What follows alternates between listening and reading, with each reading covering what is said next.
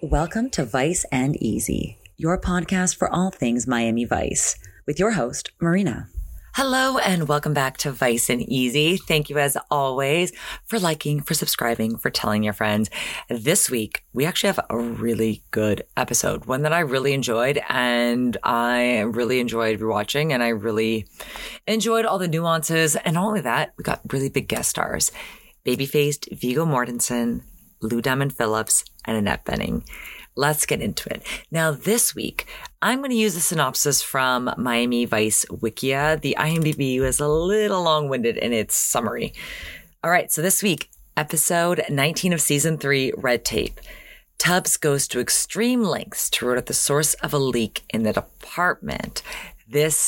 We'll elaborate on this a little bit more. That's like a very concise way of saying it, but buckle in. This is a good one. Crockett and Tubbs are supposedly, because the sun is bright out, they're supposedly meeting up with two rookies at 6 a.m. for a search warrant. Basically, these guys don't have their gold sergeant badges yet, so they're in Crockett and Tubbs' jurisdiction, so they got to get them to tag along with it. Now, Tubbs, remember 2 episodes ago, went on vacation with Michelle. Now he's talking about Camille. Y'all move pretty fast, right? Like, taking a vacation with someone is a pretty serious step in the relationship. That's just like not someone you like have a couple dates with and go in a relationship with. So I was like, wow, okay, like what happened to her? She was beautiful. Keep her as a series regular.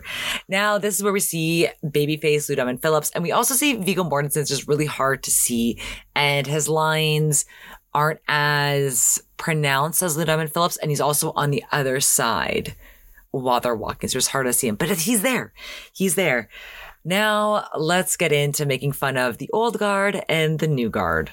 Well, I gotta tell you, they must be changing the standards for gold shields around here. They're giving them to guys that bust guys for stealing ghetto blasters. Ghetto blasters. That is such boomer terminology. Let's continue. Yeah, items described as 3 portable stereos, commonly known as ghetto blasters, valued at $600. Gentlemen, this is embarrassing. Yeah, well, this may look like a nickel and dime bust on paper, but our street sources say that the parole slipping sucker in that apartment witnessed the Dela Cruz shooting. Now, we think you can pin some heavy characters. That's funny that was the most that they had on these guys were counterfeit or electronic. Now, Crockett and Tubbs flip a coin to see who will go upstairs with the rookies, with Bobby and with Eddie. Tubbs gets the wrong side of the coin, so he goes upstairs as Crockett keeps watch outside at the ground floor of the hotel as they go upstairs. Now, it's not the nicest hotel, a little bit run down, but it does have that like beautiful open air foyer that I really like. Now, as they make their way upstairs, they bang on the door, announce themselves, don't hear anything. As Eddie, Viggo Mortensen, body checks the door to gain entry. An explosive goes off and explodes. Eddie is thrown back with debris cutting his face all over. Tubbs yells at Bobby to go get help while he holds Eddie, and Tubbs is really distraught. Now, after the cold open, Crockett's voiceover is talking about the incident, and he ends up talking to Castillo and a special investigator on the scene. Lou Diamond Phillips is taken to the hospital, and the investigator will talk to him later. Now, Tubbs is rightly pissed because it turns out this is not becoming a coincidence. It's becoming a pattern. It's all on the floor, man. Just like that Broward cop that walked into a room full of ether 10 days ago. Come on, pal. Take it easy. Easy? Just like that Broward cop? How about the cop in Hialeah? Or the cops in Coconut Grove that ended up serving search warrants on empty warehouses? Let's talk about what happened here. Because officially they are still listed as 3 separate incidents on 3 unrelated occasions. Yeah, different cases, different suspects with the same result. They all knew that the cops were coming. And that's one of the possibilities that I'm here to investigate. Let me lay a flash on you. Somebody is leaking information on our search warrants. Let's take this someplace else. Come on. Yeah. So Tubbs is rightfully pissed. He knows this is a pattern, and he knows that this is something that is putting all of their lives in jeopardy, and they're not taking it seriously. They're deciding to investigate as 3 separate incidents, even though, like Tubbs said, the result is the same. And it's this time at the scene that Special Agent McIntyre comes on to the scene. Now Tubbs gets to talk a little bit more and get not great news from another special agent who basically says that their hands are tied. All warrants, except the sealed warrants that come out of the grand jury, are processed through the computer. So anyone who has access to a Justice Department terminal, from a janitor to a judge, can access that information. Yeah, well, then you better get to work, man. 1,200 people work in the Justice Building. Yeah, Tubbs is completely right. You should be looking for a way to reduce the leaks. You should be limited access. If all these people can access search warrants and someone is feeding that information to criminals resulting in deaths, that should be something that should have been looked into the first time this happened. So now that it's 3, I don't blame Tubbs for being rightfully pissed. And he has this great line that I did not clip. I'm so sorry, where he's talking about how this would never happen in New York and how it would never have gone this far. And he says, quote, "I'd rather be playing the lottery in New York than Russian roulette in Miami. I quit." Whew. And then at that time, Metro comes by to let them know that Eddie has died. He did not survive surgery. Tubbs, understandably, is pissed. He is at the end of his rope. Now, he wants the money from the credit union. So he goes down to the credit union with blood from Eddie still on his shirt, and he is not happy that the cashier will not let him access his money. Because he has a loan out, he has to speak with a loan officer before he can take the money out, which actually that does sound 100% right. I don't blame her for that at all. You can't just, if you have an agreement for a loan and it's not all paid back, you can't just take it all. And I understand that he wants the money that's owed to him that was going to come through pensions or what have you. But he's definitely unhinged. And to be fair, I would have called security the first time that a guy with a bloody shirt came in demanding his money. I don't know why she let it get this far. And I cannot pinpoint this actress. She looks very familiar and she's giving off big, "There's nothing here for you, please leave," snobby saleswoman number 2 and Pretty Woman vibes. Which I wouldn't have to grow old telling you if you'd read the forms posted in the display case. Dig, I am leaving this job, I am leaving this town, and I don't have time for standard procedure. And I don't have time for your life story. Read the procedure. Next. Okay, so the display case is there just purely for plot development, which we'll get to in exactly 1 minute. So looking at the picture I took of this display case, I don't see any procedures. I understand that I can't zoom in all the way. They look like checks and forms. Not forms. They look like checks and certificates. There's goldenrod, there's pink, there's white. They look like receipts. And then there's an ad with a guy who's handcuffed and blindfolded. And the copy says, "Ask him why there is so much crime in Dade County." This is before Tubbs picks up the stool and smashes the display case. And he is getting his point across.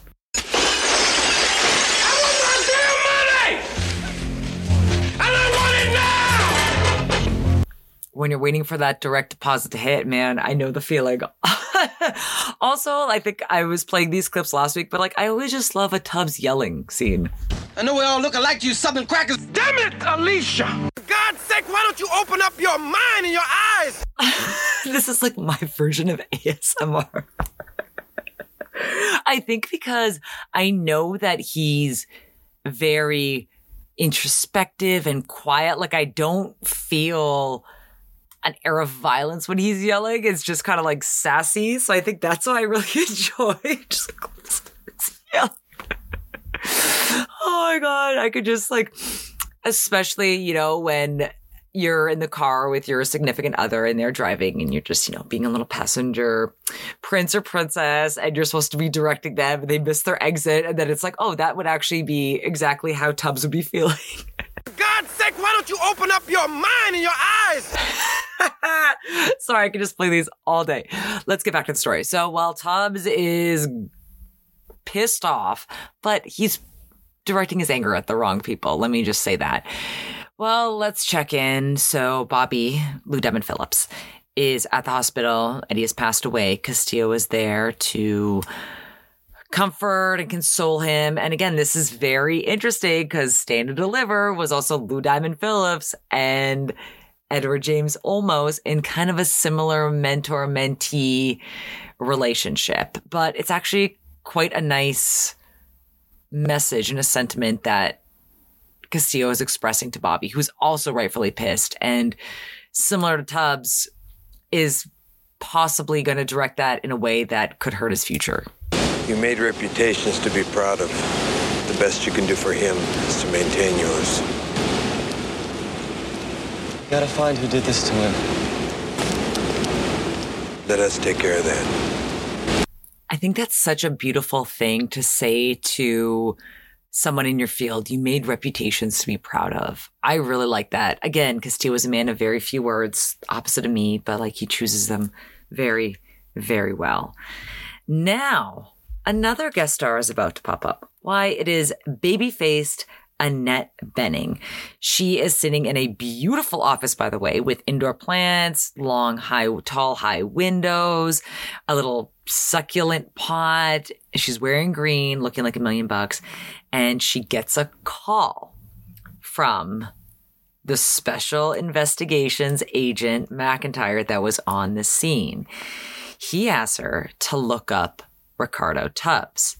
She recognized that name, but not in the same way, because she knows that he just got booked and picked up by Metro at the credit union. So very interesting. So we now know where the leak is coming from, because then we get to the cover art of this episode where she's putting in his name to access his file in this system. Now, Tubbs is currently arrested. Took 3 officers to take him in. Castillo gets the call outside of the hospital. So we have a lot going on in these next few scenes.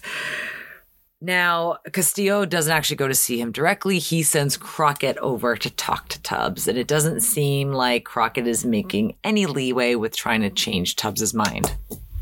If the department doesn't give me what they owe me, if they don't cough it up, I'll get it off the street. Let me tell you something, pal. You start dealing with loan sharks and Castillo will do more than suspend you. Who's Castillo? Whoo. Stone cold.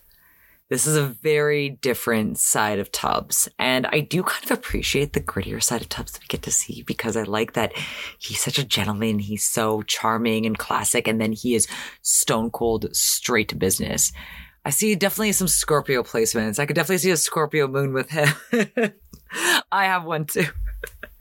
Now, Tubbs goes back to OCB at night, runs into Switek. Switek wants to check in on him, see what's going on. Tubbs responds thusly. What are you doing? You're a trained observer, right? What's that supposed to mean? Why don't you just take care of the 6 inches in front of your own nose? Don't be mean to Switek. Oh, that hurt. Like, I remember when I watched the episode, I was like, more, but Switek still is trying to reach out to him. Don't you think I wanted to roll over when Larry got whacked? Hell, I wanted to get out of this pit more than anybody. But I'm still here. I just thought you needed somebody to lean on. Fine. Just consider yourself leaned on. Oh, damn, that really hurt, because don't make fun of Switek, and he's already less attractive. He doesn't have the cool stuff that you guys do. He doesn't get as many scenes, as many lines, and now he's just getting like completely dismissed. So I do feel really bad for Switek in this scene. And I made a gif of Tubbs basically just walks out the door And it's, what's that word? Oh my God, I just used it. Swinging. Oh my God, thank you. The door you just like see swinging back and forth as Whitek looks up to say one last thing to Tubbs, and he's already out the door. Door is swinging. That is the word. No, there has to be there's enough. I will look this up. I'm so sorry. Let's get back to the episode. So Tubbs goes to a bar. He's talking to the bartender, who is wearing a very comical green shoulder padded jacket. Now Tubbs is looking for some green. And the bartender rightly does not want to have anything to do with it because it sounds like a setup. Rico, everybody is going to think you're trying to set them up. Kevin, that's why I need your help. Man, you can just put the word out. Then I'll have a better chance. Tell them that I'll give back double their juice. They can have it at the end of the month. Hello, I got an ex-cop who wants to borrow. No, I'm not on medication. Jeez. However, the bartender goes to make the call, and it's right at this time, very opportune time, right? Wouldn't you think? That McIntyre, yes, remember McIntyre, he comes down to the bar and sits next to Tubbs, starts kind of soft selling him on a way to make a little bit more extra money, get his retirement. Now the bartender comes back, tells Rico that the line is busy. With that, Rico leaves the bar, where I do want to point out a few things. There's a beautiful blue silk dress that I really loved. Unfortunately, the lighting is so dark, you can't really see it. Then you have a woman in a brown jumpsuit dancing, and it is pretty funny. You could just tell like they've been probably filming this scene like over and over again. But it's just the camera just pans to her perfectly. You could just see it all. Now, as Tubbs leaves the club, McIntyre follows him. And again, you have to look at the decor outside this club where you have all the neon symbols. It looks so beautiful. However, Tubbs is incredibly suspicious, grabs him, holds him at gunpoint, and wants to know what's what. Nobody's playing. What were you talking about in there? What were you talking about? About retiring in 4 months with 6 figures in the bank, okay? Are you lying? I'm not wired. Look, if you're not interested, fine, okay? I'll leave right now. You'll never see me again. How do I know I can trust you? How can I trust you, huh? Then McIntyre, after a while continues on his spiel, suggests that Tubbs could bring his partner in on it. Tubbs shuts that down immediately. So from here on out, Crockett would not be involved. It would just be Tubbs and McIntyre. Now we're back at OCB with a big meeting between Vice and the Special Investigators and Special Investigations Unit. Trudy and Switek both bring up great points. Trudy also looks like $1 million. Like there's maybe 20 people in this meeting and I'm only focused on Trudy in this like bright royal blue, almost indigo outfit. And yeah, this is Switek's very important point. I realize it's supposed to be business as usual, but are there any special precautions being taken so the county doesn't run out of body bags?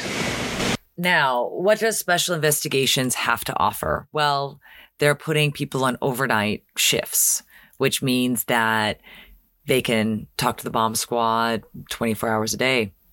Okay, that's great. Then Gina asks what Tubbs' official status is. Castillo says that he is currently suspended pending dismissal. They have brought in another officer who will be identified through Tubbs' badge. So in the meantime, Croc will be working with this new officer. Trudy kind of says what they're all thinking in this next clip.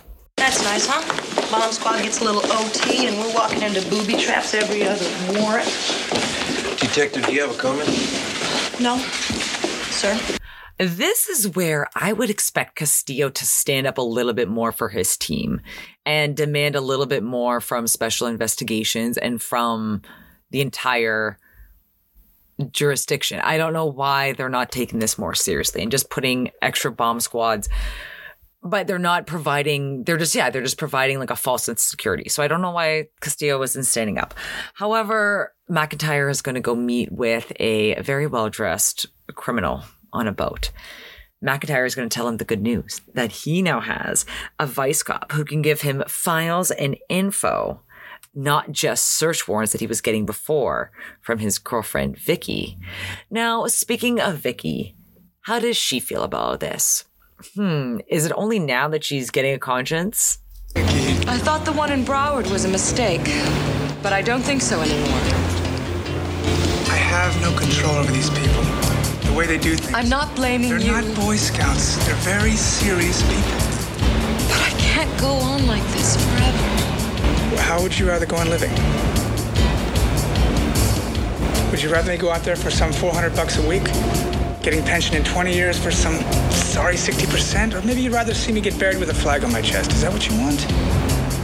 I thought you wanted to make it. I do, but there's gotta be another way. Then you give it to me. Tell me what to do, because waiting 25 years for a gold watch is not going to make it. If you want something in this life, you got to take it. Nobody gives you nothing. I know that. Nothing's for free.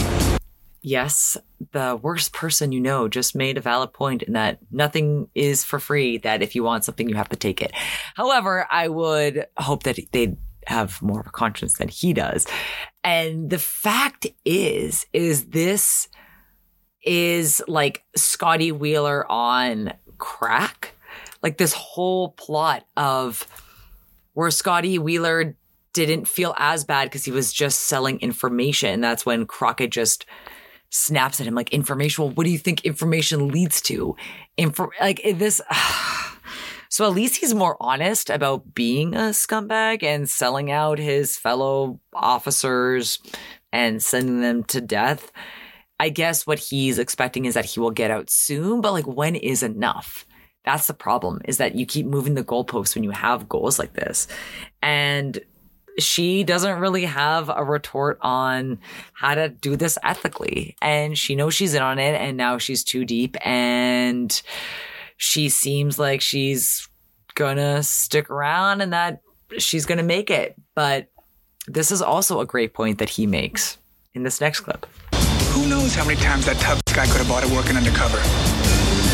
Then he asks his people for help, and what do? They suspend him. That's not right. This is kind of true. It's not right. And I understand that that's just standard procedure, but like the fact that Tubbs is calling out a huge security risk and they end up suspending him because of his actions. I understand that. But like, that's the thing, is this guy is making sentient, valid points just of such an evil, two-faced, murderous business enterprise. Like, he's doing this and he's putting people he knows in harm's way. And he's not just doing this passively. He's doing this actively. He went to Tubbs in the bar to sell this shtick once he found out that Tubbs was suspended because he knew he had an in. So you see someone going through mental health problems who is insecure, financially insecure, and this is how you prey on them. So this is a very well-written character, that you have someone who displays such evil and then also displays really logical, valid points, right? Now, just as we talked about this, Tubbs hands a manila envelope over to McIntyre. And McIntyre tells them that it's not enough and that he made a deal that they can get the money in one shot. Oh man, again, see, moving the goalpost. Oh, well, speaking of more files, now Tubbs is going back to OCB, getting files when he runs into Lou Diamond Phillips. Sorry, Bobby, I'm just going to keep calling him. All my notes say LDP, like I don't even remember his character's name. He's really flippant about seeing Bobby there. And this is pretty tough because we see Lou Diamond Phillips working. He's trying to find out more about how to catch and prosecute the guys that are responsible for Eddie's death. And then he sees Tubbs looking through files, knowing that he's been suspended. And it's kind of a terse conversation, this next clip. How you handling that? I don't know. I guess it's put me through some changes. Yeah, that's understandable. I hear you're going through some changes, too. Well, nothing I can't handle. You really gonna bag it? Yeah, not a day too soon. What you got there? It's a case file. Someone I gotta sign off. Well, look, before you sign out for good, man, I gotta tell you something. Backing out is a weak play. I think you're doing the wrong thing. Yeah, well, who you to judge me? Teeny bopper? Trying to cowboy your way up the top of the ladder. Man, I was working the New York streets when you were buying corsages for the prom. Maybe so, but I've been around long enough to scope someone sneaking out the back door. Never call it anything you like. I've been shot, and I've been let down one too many times. The last thing I need is some punk cop in my face. Yeah, punk. You're the punk! And he died a better cop than you ever could have been!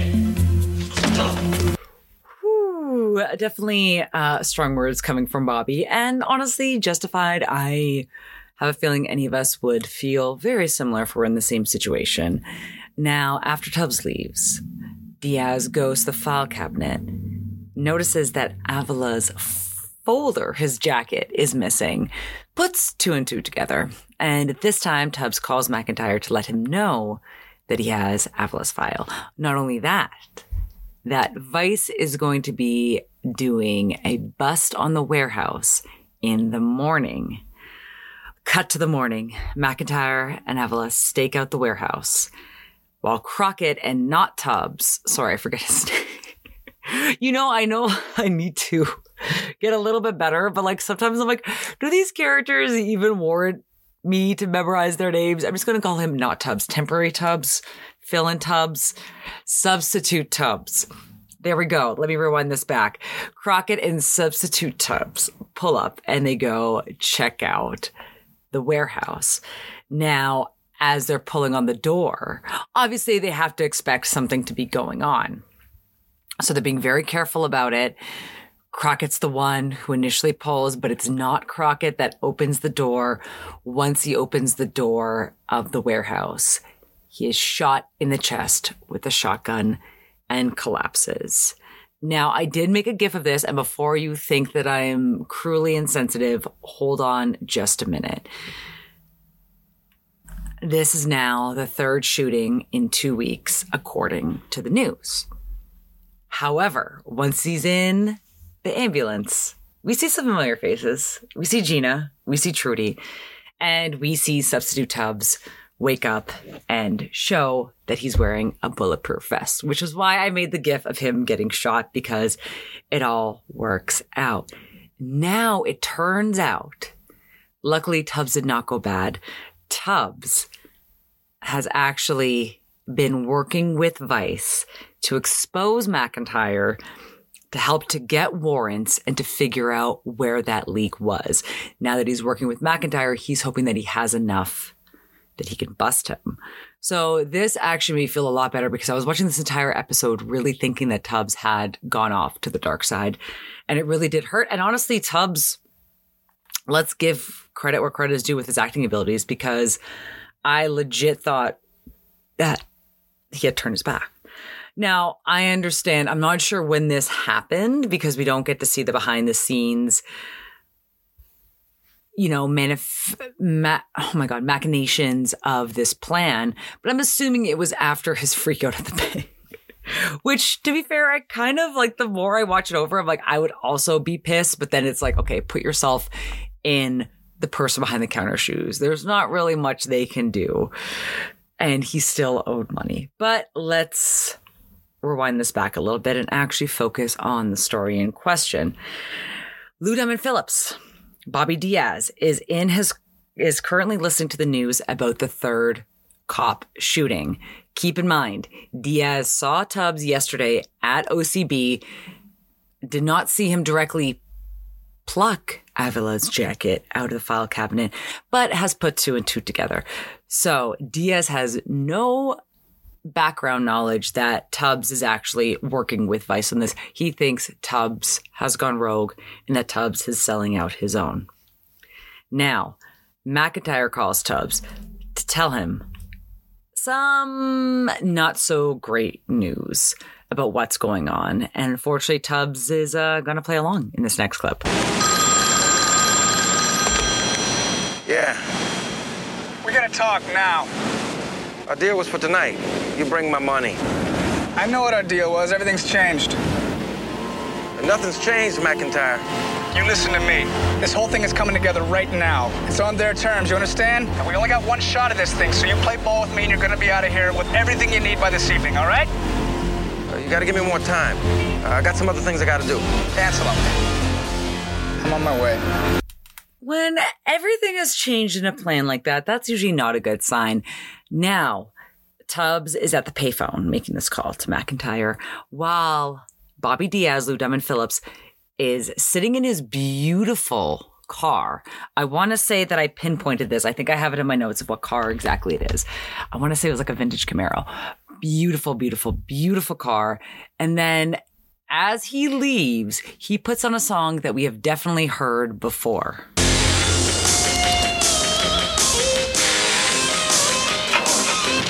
Now, the reason I want to point out this song is because it's the same fake Pat Benatar Heartbreaker song from Heart of Darkness, where Tubbs went undercover, wore a wire. This was the song that was emanating and playing out of his wire and almost got him killed.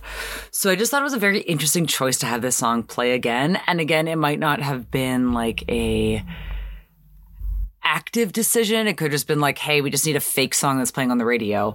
But I thought that was very interesting because, again, Diaz doesn't know that Tubbs is actually on the good side. Whew. Let's go back to OCB where they're discussing on how to get the specific tips and how to pinpoint McIntyre's source. They know McIntyre is dirty, but how do they get the specific source? Now, unfortunately, we are at a little bit of an impasse here. Again, the plan has been changed. Never a good idea when you're dealing with criminals.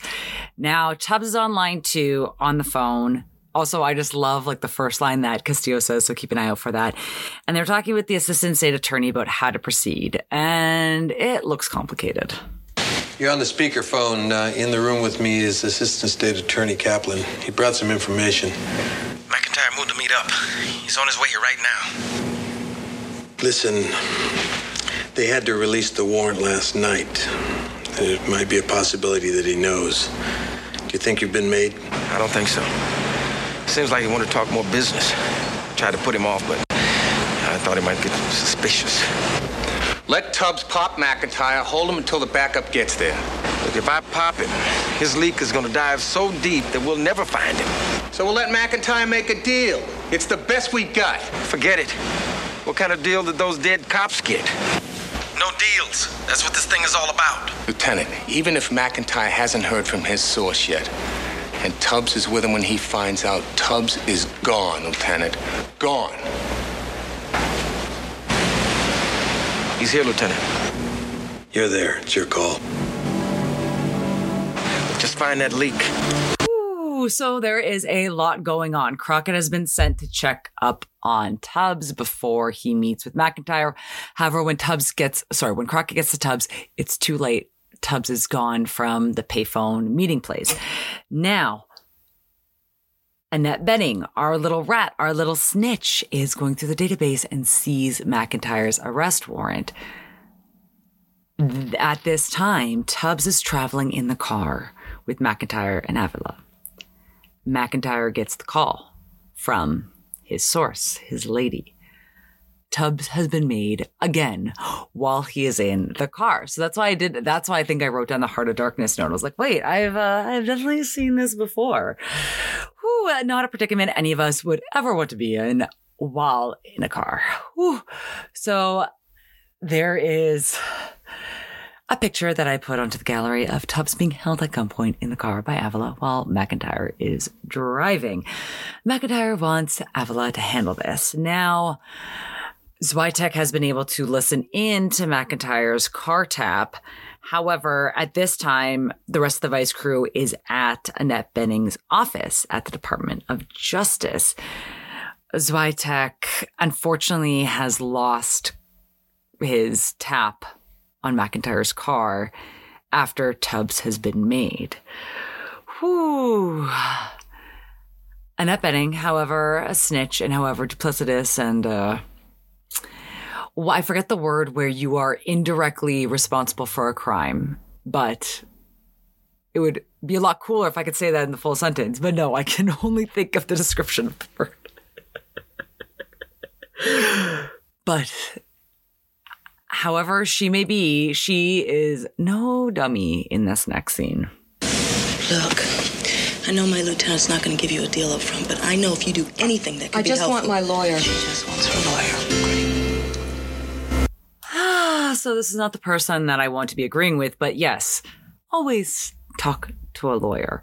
Don't talk to any law enforcement official without having your lawyer present. It's not the person I want to agree with, but she is not wrong. Now, this is all going down at the marina where Tubbs is being transported with McIntyre and Avila at gunpoint at this time, since he has been made as giving McIntyre up to the authorities. Whew, so this is a lot going on. First, we have this song, which is Closer to Heaven by the Alan Parsons Project. Doesn't really fit right now, but it will at the end. Silently calling, no one is there. Oh, bird that is flying so high and so free. Now I've realized as I play the clip of the song for you, there is going to be a lot of the song throughout the next 5 clips. I did make a lot of dialogue clips this episode. Now, again, Lou Diamond Phillips, Bobby Diaz has been keeping a close eye on Tubbs. For everything that he has seen, he has pieced together that Tubbs is the one leaking warrants and info that are getting other cops killed. While we know in our hearts it's not true, Bobby Diaz does not, and he calls Crockett with the information. Crockett, this is Diaz. I found the leak. Where are you? About a mile past Kendall on the Intercoastal. It's Tubbs and McIntyre, man. Come and get the bodies. Diaz, what? So, obviously, after getting that call, Crockett is calling in backup. He's racing towards the marina to try to stop this because he knows that Bobby does not know that Tubbs is actually working with Vice to get the leak, not that Tubbs is the leak. So now Crockett is racing towards the marina, freaking out that Tubbs is either going to be killed by McIntyre or Bobby Diaz after he's been made, and after Diaz thinks that he's a dirty cop who is selling information that is getting other cops killed. So this is just a lot of emotion, running. Now, as Crockett pulls up, Lou Diamond Phillips has one last thing to say to Tubbs before he opens fire. You pig! Sometimes I do forget that this is network television in the 1980s. I'm like, I would have picked much stronger words if I had thought what Diaz was thinking at this time. Now, unfortunately, as Diaz is shooting at Tubbs and at one of Avila's goons, McIntyre shoots Diaz just as the sirens are blaring and right as the police boat pulls up. And at this time, McIntyre is surrounded. Who are you kidding? Yeah, that's McIntyre's response when Crockett is trying to reason with him and trying to get him to put down the gun that he's now pointing at his own chest. This is the coward's way out. And he is not going to go out another way. And unfortunately for Crockett, now this is suicide done right in front of Crockett. I don't even know. I think I lost count at like 5 or 6, but unfortunately, this is how it goes. And a little bit of justice for those who have died at McIntyre's hands, but not really. Not really. It is the coward's way out. But however, at the end of the day, Diaz unfortunately, is dead as well. And this is the real sad one because all he wanted to do was avenge his partner. And they couldn't let him know that Tubbs was really working to avenge Eddie. Oh, this one's really tough. This one's really tough. Man, I just can't get used to it. Cops selling each other out. You gotta try and think of it as just another assignment, because in the end, that's all it is. The world keeps turning. Yeah, maybe. Sometimes I don't know what kind of world I'm protecting anymore. Try and remember, we won this round. Perhaps. Oh, man. And as they wheel Bobby's body with the sheet covering his face, Tubbs gets to do a very sweet thing and puts the gold badge on Bobby's body. Because remember, they were so close. Him and Eddie were so close to getting their badges. That's a really emotional scene. And Tubbs puts it really eloquently in the final scene of this episode. You know the worst part of it? Bobby died thinking I sold him and Eddie out.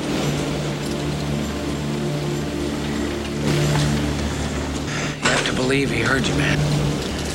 Whew, that's really tough to deal with, and that all of his efforts to stop somebody that was responsible for his fellow cop's death. And at the end of the day, another cop has died, another young cop with his dreams unfulfilled. But this is a really nice parting message. For you and Eddie.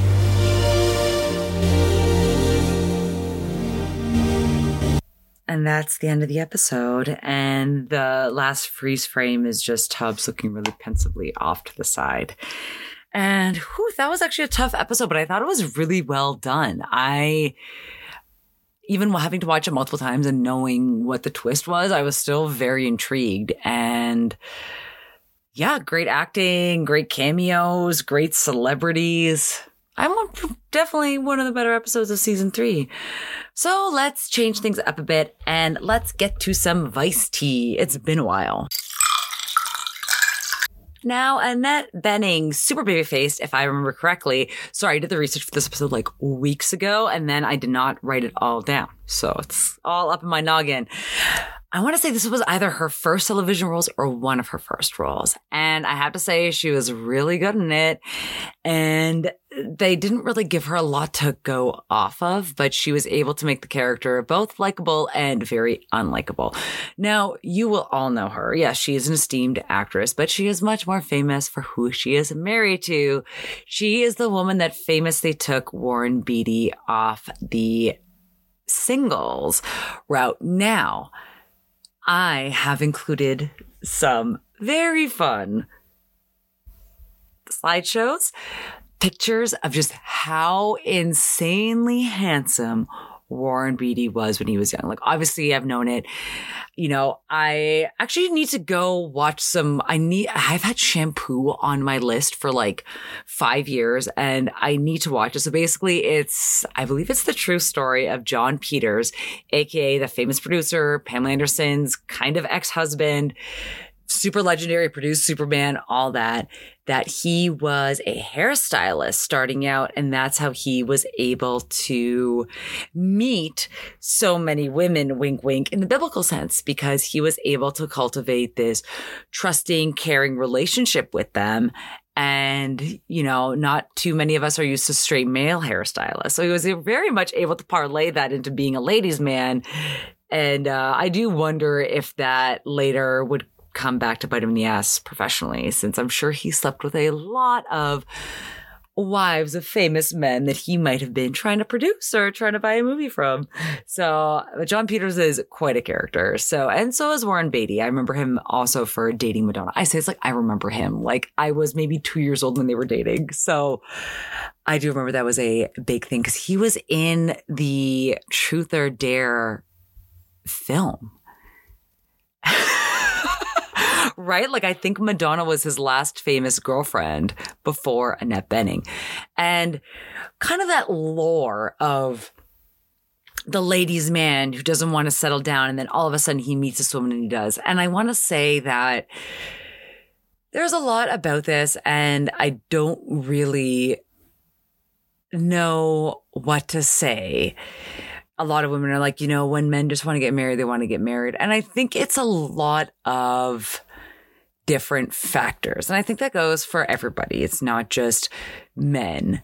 Of just when you want to settle down, you want to settle down. And then people have described it as kind of like a taxi cab. Like once their light is on and they meet the right fare, it's time to go.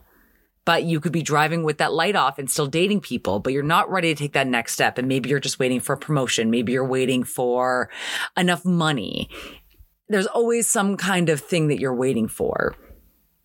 And if you don't want to get married and nothing is going to change your mind on that, I don't think it's a person thing, but it could be. I don't know. I'm not married, so I'm not sure. But there is a lot of discourse about when someone is ready to settle down, and that they always point to George Clooney, Warren Beatty as an example of like, he just met the right woman, but like maybe it was kind of like a culmination of things. But I don't think it's on us to feel insecure. If someone doesn't want to get married to us, then just move along. There is plenty of fish out there. Don't be waiting around. Don't be trying to justify it, or don't be trying to find reasons why it's not happening. But also, if you're not going after partners who want to settle down, you cannot make someone change their mind. So I don't know where I was going with that, but please look at the slideshow and see pictures of beautiful Warren Beatty in his prime. And I think he said that he never really considered acting. Like, with a face like that, yes, he was a star football player, but like, you had to have at least thought of modeling. Like, you don't just look like that in middle America and you're like, this is it. I'm just gonna do whatever I want. Like, no, you are meant to get out there and to model. He's so beautiful. Now, Lou Diamond Phillips. So I knew his first gossip story. I'm sure you all do. He was married to a woman named Julie Cypher. Julie Cypher famously left him for Melissa Etheridge, then went on to have children fathered by David Crosby to raise with Melissa Etheridge. Now, the reason I've included some articles is that Julie Cypher, after her relationship that yielded children with Melissa Etheridge and went on for many, many, many years, has claimed she does not identify as a lesbian, which, to be fair, is her right. But I also don't. This is tough because you never know. You can't really dictate how somebody identifies. But I also would be a little offended if someone that I was in a relationship with that yielded children is like, no, that was just a blip in the radar. And I think it would kind of be a disservice to Melissa Etheridge. But I also have heard that Melissa Etheridge is not the nicest partner. She was also married to the woman that I loved from Popular. I just totally forgot her name. She was Mary Cherry in Popular. Her mom was Delta Burke. And I love that show so much. And it's impossible to find streaming. It was one of Ryan Murphy's, I want to say his first show or one of his first shows. It predates Nip Tuck. That's how old it is. But I have heard different things about Melissa Etheridge. But all in all, I can't really. I am only reading this from gossip, and you're only reading this about people that they have broken up with. So you can't really judge somebody when you're only hearing one side of the story. But yeah, this was a huge scandal in the 90s for Lou Diamond Phillips' wife to publicly leave him for Melissa Etheridge. And apparently she had never identified, or she had never given any reason to think that she was open to that part of her sexuality before, according to Lou Diamond Phillips. So it was a huge shock for him. And I remember he did get made fun of a lot in the press, which is really ultimately not fair. Now, unfortunately, Lou Diamond Phillips also had some negative press where he did have some legal issues with domestic violence. And I was like, I love Lou Diamond Phillips. I don't have to report on this, but obviously I do. I have to provide you with all the gossip I can. So you can always find those in the links, either in the episode description or below the YouTube if you want to read further. More so, I just want you to look at pictures of Warren Beatty when he was young. Now, let's break down the fashion of this episode. Now, there were a lot of looks in this episode, so this is quite hard for me to really pinpoint, but let's start with the ladies.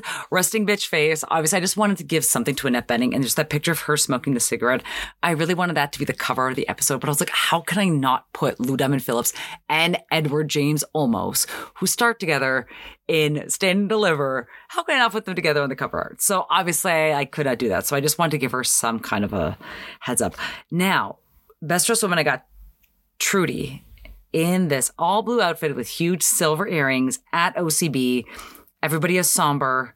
We have Substitute Tubbs looking like a snack in the back, also in a blue top, while they're all meeting, talking about what has been going on. This is after Tubbs has been suspended.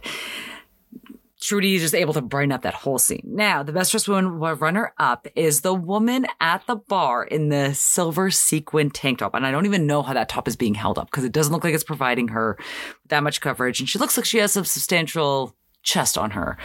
But maybe they're putting tape. But that might be a little ouchy. I hope there's a lining underneath that top. Now, I am going to say I did give an honorary mention to Substitute Crockett and Crockett. Oh my God. Substitute Tubbs and Crockett for both wearing green at the warehouse scene. And I'm definitely going to vote for my best decor exterior. Has to go to the glass block with a sparkly design on top of it with a black plastic sign with neon lights. I can't even describe this. Go look at the gallery because this is definitely my decor. But I really wasn't able to pinpoint on a best dressed male for this episode, so I just decided to give it to all the ladies. Now, music for this episode. Nothing that really I knew super well.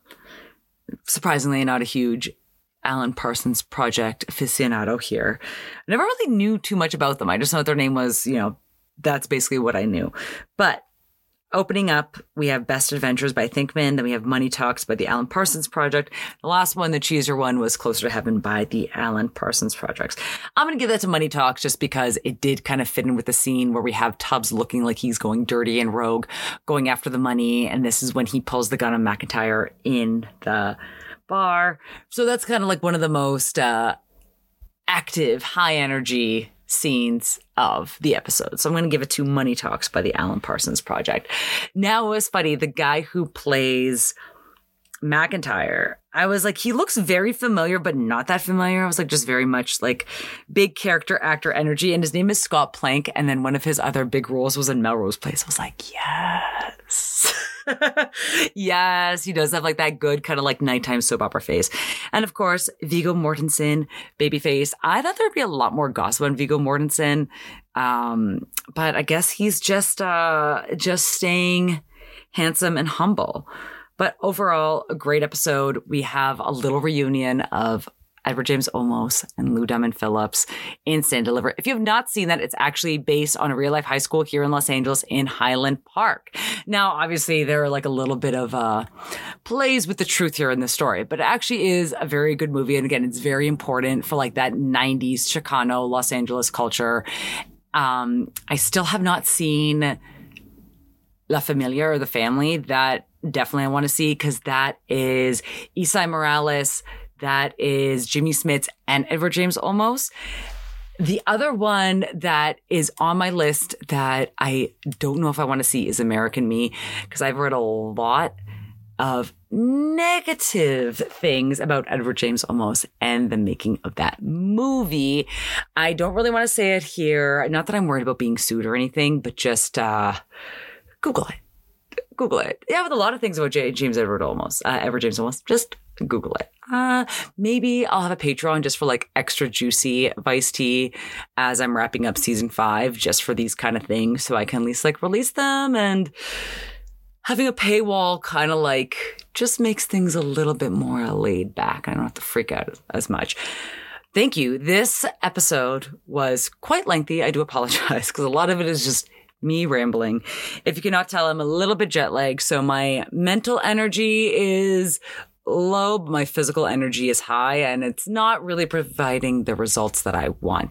But I want to thank you all for listening and for supporting Vice and Easy. Again, thank you so much for supporting me after my European break in August. I do feel much more rejuvenated and much more positive coming back to record, and I hope to have some more fun plans, episodes, gossip, all that planned for y'all. Again, feel free to like, subscribe, leave a review on Apple Podcasts. Make sure it's 5 stars though, please. It helps other people discover the show. Don't forget, you can always subscribe on YouTube and the podcast platform of your choice. And you can see all the pictures from each and every episode that I include and that I refer to on the podcast at my Imager account, Vice and Easy Podcast. And there is a typo in that one, so it's best to go to my link tree. Follow me on Instagram and TikTok. I will be trying to be more active on TikTok in the future. Thank you as always, and I'll see you next week. Hey man, Miami Wise is #1 new show.